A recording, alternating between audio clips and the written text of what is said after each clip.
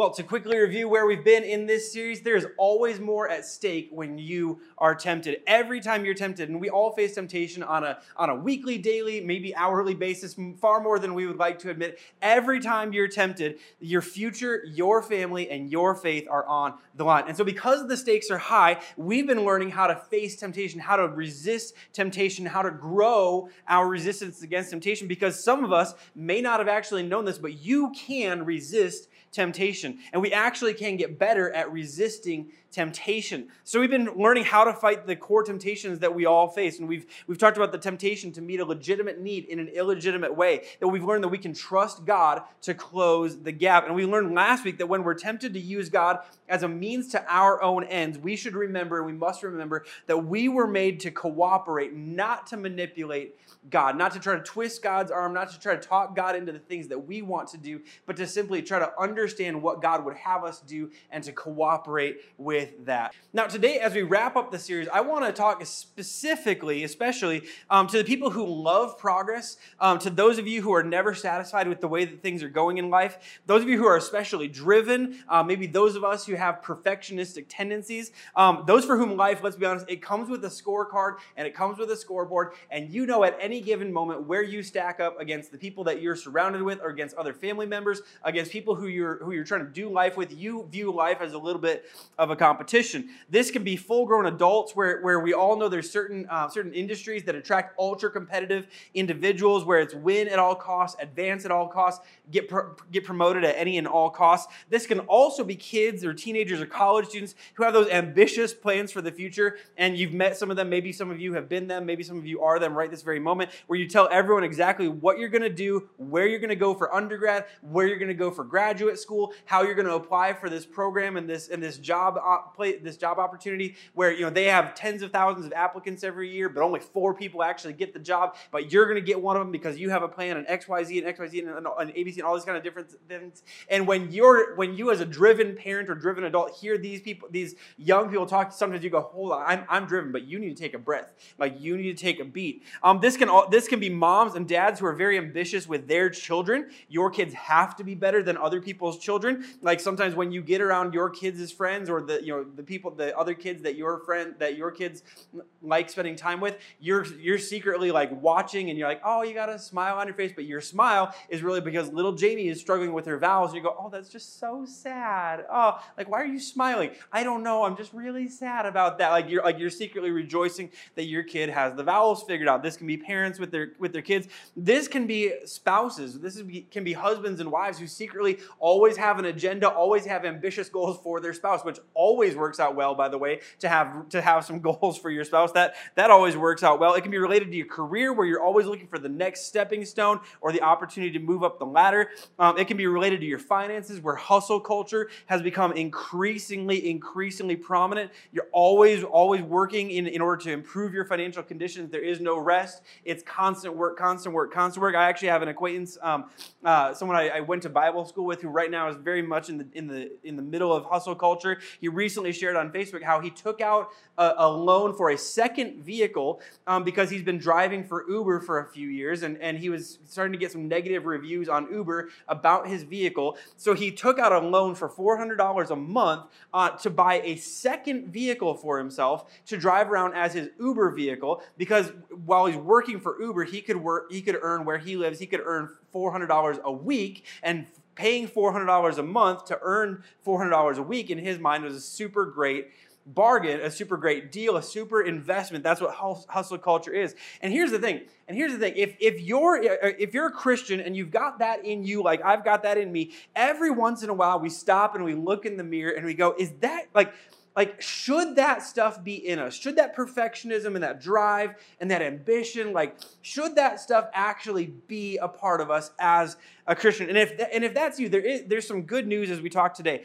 God is an actively creative God. In creation, God created and God proved that in vivid detail. God likes seeing things through to completion. God didn't stop at day 3 of creation. He didn't go well, things are going pretty good here. Let's see how this all goes. He saw the job through to completion. God loves progress. Progress happened at creation, and God continued revealing himself in ever clearer ways to the nation of Israel and throughout the history of Israel and ultimately up until the life of Jesus, God has been progressively showing himself in clear ways. God loves leadership and God loves excellence. It's why in Romans 12, God spoke through the Apostle Paul to say, if your gift is leadership, lead and lead with all diligence. I mean, like, God loves excellence in leadership. God's all for that. There's nothing inherently wrong or ungodly with wanting progress and productivity and excellence. There's nothing inherently wrong with that. At the same time, if that's in you like that's in me, this sets us up to continuously face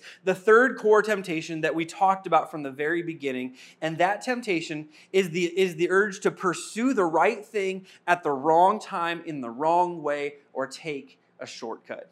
It's the urge to pursue the right thing at the wrong time in the wrong way or to take a shortcut. And here's what I mean by that. We can all get so focused on the things that we have our eye on, a vision, a dream, our purpose, our calling, our career, productivity, creativity, financial security, that we would be willing to take a shortcut to get there. In other words, we get our eyes on the right thing, but we would do the wrong thing in the wrong way at the wrong time. We would get outside of the will of God in order to pursue what we believe to be the right thing. It's the opportunity that presents the chance to take a giant step forward, but to take that giant step forward, you have to make a small compromise on something that you value. To temporarily check your morality, check your integrity, check your values, check your ethics, check your faith at the door for an hour, for a day, or for a week, or for a season of time, and then you think you'll pick it back up because that's what you'll do. You'll check it for a season in order to take this step, and once you've taken the step, you'll pick it back up. It's a great job opportunity. Just to give a few examples, it's a great job opportunity, but the requirements are a college degree or a certain level of work experience, and you think, I finished a lot of college. I finished like most of college, and that counts. So you count it and you put it on the resume, and you think there's no chance they're actually going to call on this, and they probably won't. And you think that, or you pad your application with some extra years of experience that you don't have, and you think it's such a great opportunity. And after all, everyone lies on their resume. No one's fully honest on their resume. Or you're on the work trip with the new company and all the guys are talking about hitting a gentleman's club after the day at the conference. You want to fit in, but you think those places are gross. And so to get where you want it with influence at the company, you think you might actually have to turn off your morality a little bit in order to hang out with the boys and to gain acceptance from the boys and gain influence with the boys. Or maybe you're a newlywed and you have an issue with how much your husband drinks. You knew he liked to drink before you got married, but you didn't know how much and how often he likes to drink. And there's something in you that knows you should say something because it bothers you and you think it's going to continue to bother you. But when you say anything at all, he kind of blows up and you think, well, I could say something or I could have a peaceful home. I mean, I won't be peaceful inside, but I'll have a peaceful home. So I could say something or have a peaceful home. I guess I'll just stay quiet forever. Like for how long do I need to stay quiet? Or maybe as a teenager you think like I need to make some new friends. I'm at a new school. I'm at a new place. I need to make some new friends. So I'll laugh at all those jokes that aren't funny, and then someone opens a bottle of something that they give to you, and you're thinking, well, everyone around me is doing this. I don't think I should be doing this, but in order to keep the group of friends, I think I'm going to have to do this in order to stay here. In order for them to accept, I think I'm going to have to do what they're doing. And so you take. I've got in order to keep the friends that I'm making, I'll just do this for a little bit. See, in each of these cases, the temptation is to play by their rules, put down your values, put down your morals, put down your faith, and then sometime down the road, you think you'll pick that stuff back up again. You'll pick up your faith, you'll pick up your morals, you'll pick up your ethics, you'll pick up your standards, you'll pick all of that up again. That's what we all think we'll do. We'll lay it down to get there, to get the job, to fit in, to keep everyone happy, to make friends, to keep peace in the home. And then once I'm there, though, I'll pick my morals up, pick my faith back up, pick my values up, pick my standards back up, and I will be a great witness. I will be able to give more because of what I'm making at my job. I'll be a great example to the friends who got me to do all this stuff that I shouldn't be doing in the first place. I'll turn around and be a great example. And when you face that temptation, let me just tell you something that you should know that we don't often know in the face of temptation. What you have to lay down to get there usually has to stay down to keep you there. What you lay down to get you there usually has to stay down to keep you there. You don't get to just pick it back up and everything stays the same. You don't get to just pick back up your morals and pick back up your faith and pick back up your standards and keep everything that you got when you laid it down. acceptance changes, influence changes. The moment when we think we can just pick it back up and everything stays the same. But what you know from your life's experience is that you don't just get to pick it all back up. What you laid down to get there often has to stay down in order to keep you there. So here's the other thing that we need to understand. In that moment of decision, in that moment of temptation, in that moment of decision, you will ultimately find out who you really are, and you'll find out whose you really are. You will find out who you really are and whose you really are. Again, as we've said throughout this series, there's always more on the line than we think when we're tempted. It's not just a drink, not just a night with coworkers, not just a hot topic with your new spouse. The ultimate question is, can you trust your Heavenly Father to get you where He wants to get you, the way that He plans to get you there and intends to get you there at the time that He plans and intends to get you there? Can you hold on to everything that ultimately matters and trust that God will still see you through, or do you have to take matters into your own hands? The good news, once again, is that Jesus faced this exact temptation. The third temptation that Jesus faced was this exact temptation. In Matthew chapter 4, what we're told starting in verse 8, after Jesus had been tempted 2 times already by the devil, we're told this in verse 8. Again, the devil took him to a very high mountain and showed him all the kingdoms of the world and their splendor. Now, we have no idea how this happened. Like, we don't know if the devil had early access to a Virgin Galactic ship. Virgin Galactic, by the way, let me just say this. Virgin Galactic, we are open to paid sponsorships right now. We are open to becoming the official church of Virgin Galactic. If you're looking for a church to sponsor, if you're looking for a church to be your official partner, we are up for that. Give us a call, okay?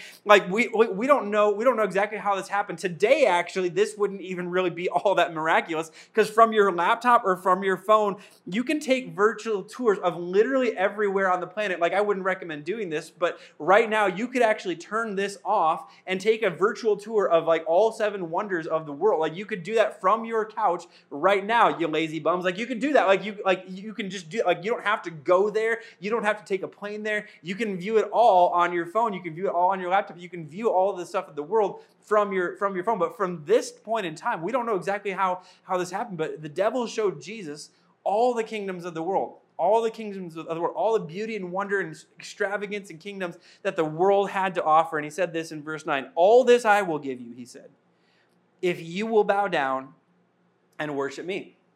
All this I will give you, he said, if you'll bow down and worship me. In other words, from Satan's perspective, hey, Jesus, if you'll submit to my authority, I'll give you even more authority than you could ever have right now. If you submit to my authority, if you'll bow down and recognize my authority, I'll give you even more authority. And to that, we maybe would wonder, well, why is this even a temptation? Like, bow down to the devil? Of course not. No way. I'm not going to bow down to the devil. Like when we hear this is the one where we go, yeah, that's easy. No one would bow down to the devil. But what's being offered to Jesus is deeply connected to the very reason that Jesus came to earth. See, at creation, God gave mankind authority over all creation, naming the animals. We were supposed to be the stewards of creation. We were supposed to have authority and influence and be the stewards, the caretakers over all creation. When mankind fell to temptation in the Garden of Eden, they handed over authority to the tempter. See, there's always more at stake. It wasn't just an apple. There's always more at stake than we think and than we recognize when we're tempted.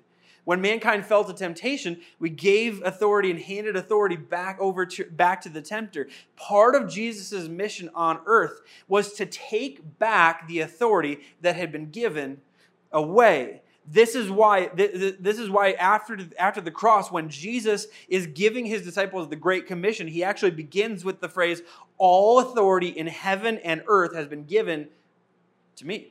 Not because I bowed down to Satan, not because I bowed down to the devil in the wilderness a couple years ago, but because I went to the cross and I won it and I took it back.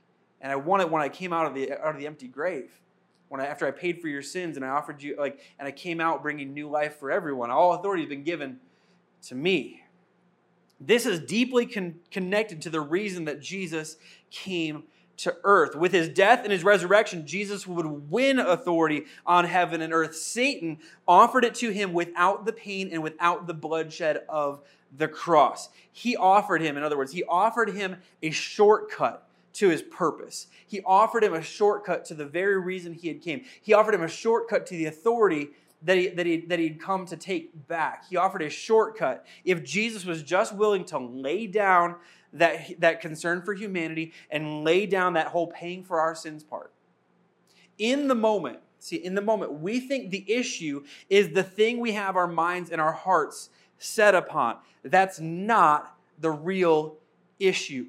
The issue, in the face of that temptation, in the face of that urge, the issue is our peace. The issue is our ability to lay our head down at night knowing that we're exactly where and who God created us to be. Because those of you who have been down this road, unfortunately, what you have learned is that when you compromise, you gain the thing that you wanted often, but you lose the feeling of intimacy with your Heavenly Father. In other words, you're not sure that He's with you anymore. You're where you feel like He wanted you to end up, but you're not sure that He's with you because of the way you compromise on the way to get there. The moment that you ignore God to get where God wants you to be, you have this nagging feeling of, I'm here, but I'm not sure that He's here with me anymore.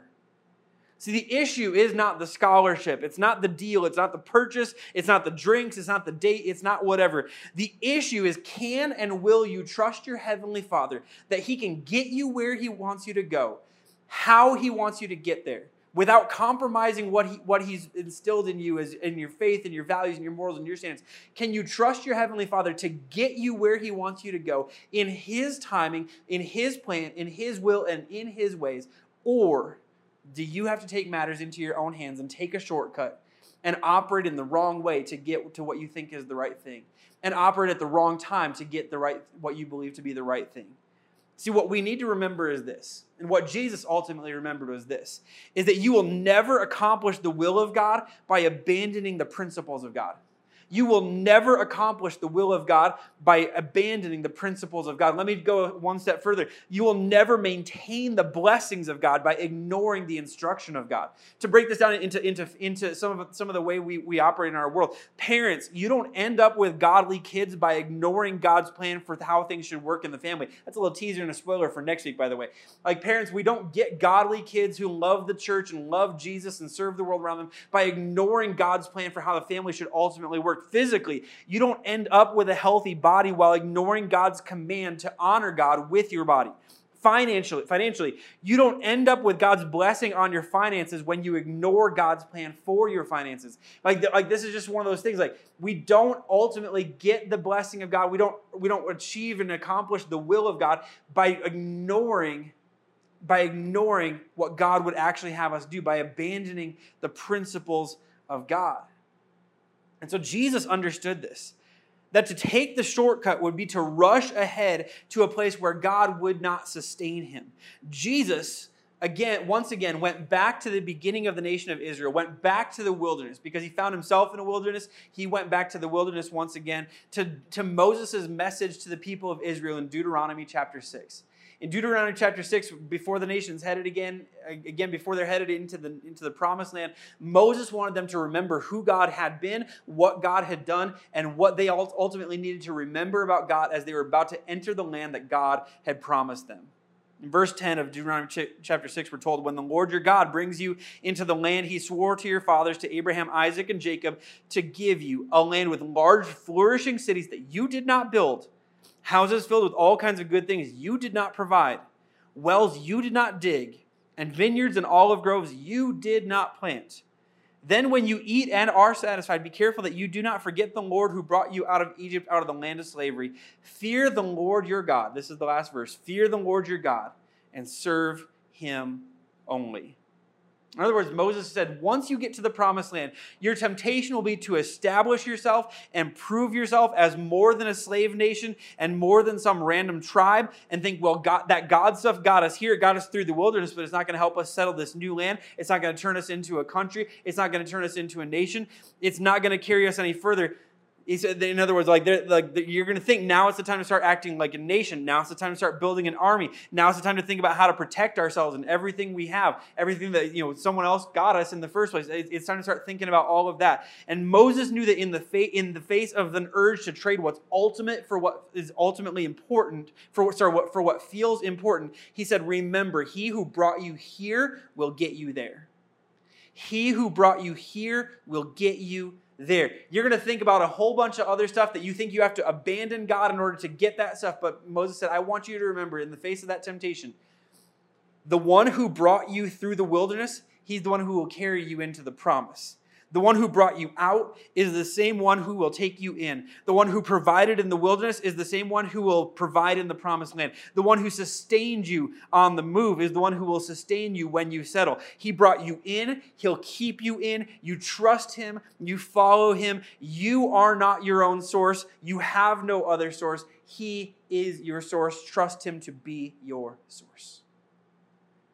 And so in Matthew, when Jesus is confronted to take a shortcut, when Jesus is tempted to take a shortcut to reach his purpose that God had sent him for in a way that God had not sent him for, in a way that God had instructed him not to take a shortcut, to take a wrong turn, to try to get there faster, to try to get there without some of the pain and the difficulty of the cross. In the face of that temptation, Jesus goes back to Deuteronomy chapter 6, and he says, Jesus said to him, "Away from me, Satan, for it is written, worship the Lord your God and serve him only." In other words, I'm not going to take a shortcut. I understand what you're trying to get me to do, but I'm not going to bow down to your authority to try to gain authority. I'm going to follow God. I'm going to trust that God is my source. I'm going to trust that God has a will, that God has a way, and that is God's will and that God's way. But getting there this way is not God's will and not God's way, so I'm not going to take it. I'm not going to take a shortcut. And then it says, the devil left him, and angels came and attended him. See, do you know what Jesus wanted more than all the kingdoms of the earth? He wanted unbroken fellowship with his heavenly Father. Do you want to know what Jesus got? Both. He got unbroken relationship and fellowship with his heavenly Father, and he got all authority in heaven and on earth. You know what we get when we trade what's ultimate for what we feel is important? Neither. Because Jesus was willing to follow the will and the way of his heavenly Father, he ended up with unbroken fellowship with his heavenly Father and all authority in heaven and on earth. When we trade what's ultimate, what's ultimately important, our relationship with our heavenly Father, our faith, our standards, what God has done in us, when we trade that for what seems important and what seems urgent in a moment, we end up with neither. We end up ditching our relationship with God, and we often end up missing the very thing that we gave it up for in the first place. You know what's true for you? If you'll follow Jesus' lead and resist the urge to take the shortcut, God provides. God sustains. God sees you through. God works in you and around you and through you and for you. When you trust God's will, God makes a way. When you trust God's will, God makes a way. When you trust God's plan, God provides. When you trust God's plan and his will and his leadership and his lordship and his authority in your life, you have peace and confidence that God is with you as he leads you to the things and the places that he has for you in his ways and in his timing. You can trust him. When you trust God's will, God makes a way. And the opposite is true as well. When you step out of God's will, his provision and his protection go away.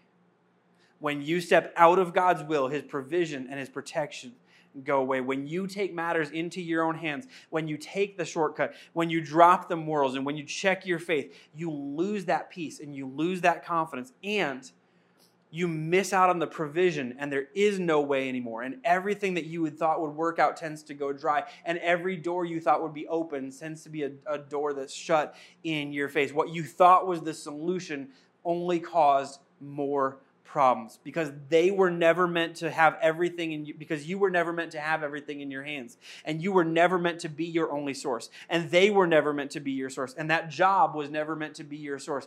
You were meant to have one source with your heavenly Father. And so here's the thing. A few years ago, when I was thinking about this, a story came to mind. A few years ago, we had some friends when we lived in Alamogordo. It was a family that was older than both Jalen. The parents were older than both Jalen and I. They had some wonderful kids that were part of our church. We loved this family. They served in different areas throughout the church. I mean, they were super heavily involved. We loved this family. And after knowing them for a number of years, the husband came in one Sunday to church and was telling me about this job opportunity that he had been offered, this incredible promotion that he'd been offered. It would require a significant move for the family, but it would be basically doubling his salary. And so he was talking about how excited he was. Basically, the decision had already been made, and he was talking about how they're moving to this new city, to all of this different stuff. And I remember asking him, like, hey, so like, just out of curiosity, like, have you? I know you've got the job. I know you've already looked at houses. I know you've looked at schools. Have you thought about finding a church there yet? And he goes, that'll happen. Don't you worry. We're good at finding a church site. I kind of answered in a way that really made it seem like this hadn't been something that he had even kind of thought about. And so he took the job. They moved. They moved, and again, it was a fantastic job opportunity, and there was good schools and everything like that for the kids. And 6 months later, I saw him. He came back into town, and he came into town for something for work. And while he was there, he stopped into the office at church, and he actually came into our office and into my office. And I said, "How's it going?" And he shut the door behind him, which is not something that usually happens if people are about to tell you that things are going really well. He shut the door behind him. He said, "You remember when you asked that dumb question 6 months ago about us finding a church?" And I said, "Yeah." He said, "Well, I thought that was such a dumb question. I still hate that you asked it." But he said, "Chris, we're miserable. Like, we're making more money than we've ever had. We're in a better house than we've ever lived in our entire lives. But our kids are miserable. My wife and I are fighting more than we've ever fought in our entire lives. Like, things are just not going well." And I asked him, like, have you found a church where you're living now? He said, "I knew you were going to ask that. Like, we were so connected to a church here, and we thought the church here was so great. We compare every church we walk into to the church here, and nothing feels right, and nothing feels like home. And so we haven't found one, and we're just not going anywhere. We're not really paying any attention to God right now." And we sat down and we prayed together. We cried together because this is a family. Again, we just love this family. And after we prayed, I said to him, "Look, here's the thing. The reason that you're miserable right now is not because you made a wrong decision to move.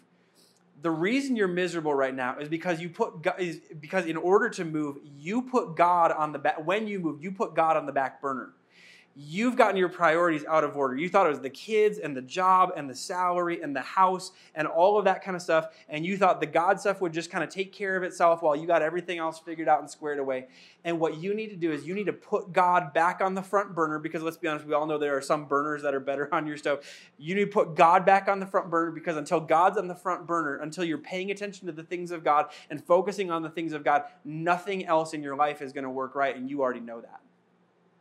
You're absolutely right.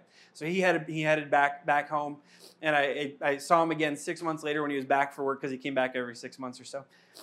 And I said, how's it going? He goes, "It's going so much better." He's like, "When I got back, I talked to my wife. I said, we need to find and pick and just pick a church. Like, we don't need to find the perfect church. We just need to decide to make the church, whatever church we go to make it better. Like, we don't need to stop comparing it to where we've been. We just need to pick a church and get involved and get plugged in, because we need to focus on the things of God." He said, "When I said that to my wife broke down, because it's what she had been praying I would come home saying." He's like, "We've gotten involved. Our kids are involved. We're in a small group with people that we're starting to really like and starting to get to know as family." He said, "I'm so glad that we decided to put the stuff of God back on the front burner." He's like, if we had never done that, I don't know where we'd be today, but we put it back on the front burner, and the last 6 months have been far better than the 6 months before it." Now, here's the thing. At the end of the day, this is the temptation we face: to move God to the back burner in order to get the things that we think God would have for us in the first place. And when we face that temptation, ultimately, The choice is, will we trust our Heavenly Father to be our source? That if He has a will for us, He has a way for us. If He has a will, He has a way. If He has a plan for us, He has a way to provide. And that we can either take matters into our own hands and take a shortcut, or pursue it at the wrong time in the wrong way, or we can trust God's timing, we can trust God's way, that He ultimately has and ultimately is what's right for us every step of the way of our lives. See, every time you're tempted, your trust in God is tested, not just your self-control. Every time you're tempted, you find out who you are, and ultimately you find out whose you are, who you ultimately belong to. Don't choose what's immediate over the one who is ultimate and over the one who is most important. Choose the one who's working in you and on you while He's working for you. Choose to trust the one who carried you here, that He will continue to carry you there. Choose to trust that you don't need to take things into your own hands when He has you in His hands. Choose to trust Him. That's how we grow our resistance against temptation. Let me pray for you. Heavenly Father, thank you so much for who you are. Thank you for your love for us. Thank you for this example once again from Jesus. Thank you for His willingness to resist temptation, His willingness to resist the urge to take the shortcut and to get what He came for without doing everything that He came for. God, thank you that He chose the cross. Thank you that He chose to pay for our sins, not just to pursue authority. And God, I thank you that He set an example and a tone for us of what it looks like to ultimately trust in your will and to trust in your way and trust in your ability to provide and your ability to see us through to the things that you have for us. God, thank you for that example. Help us to follow it. Help us all to have wisdom to know what to do with what we just heard. Help us to have the courage to actually put it into practice starting today. We love you, God. We pray this all in Jesus' name. Amen.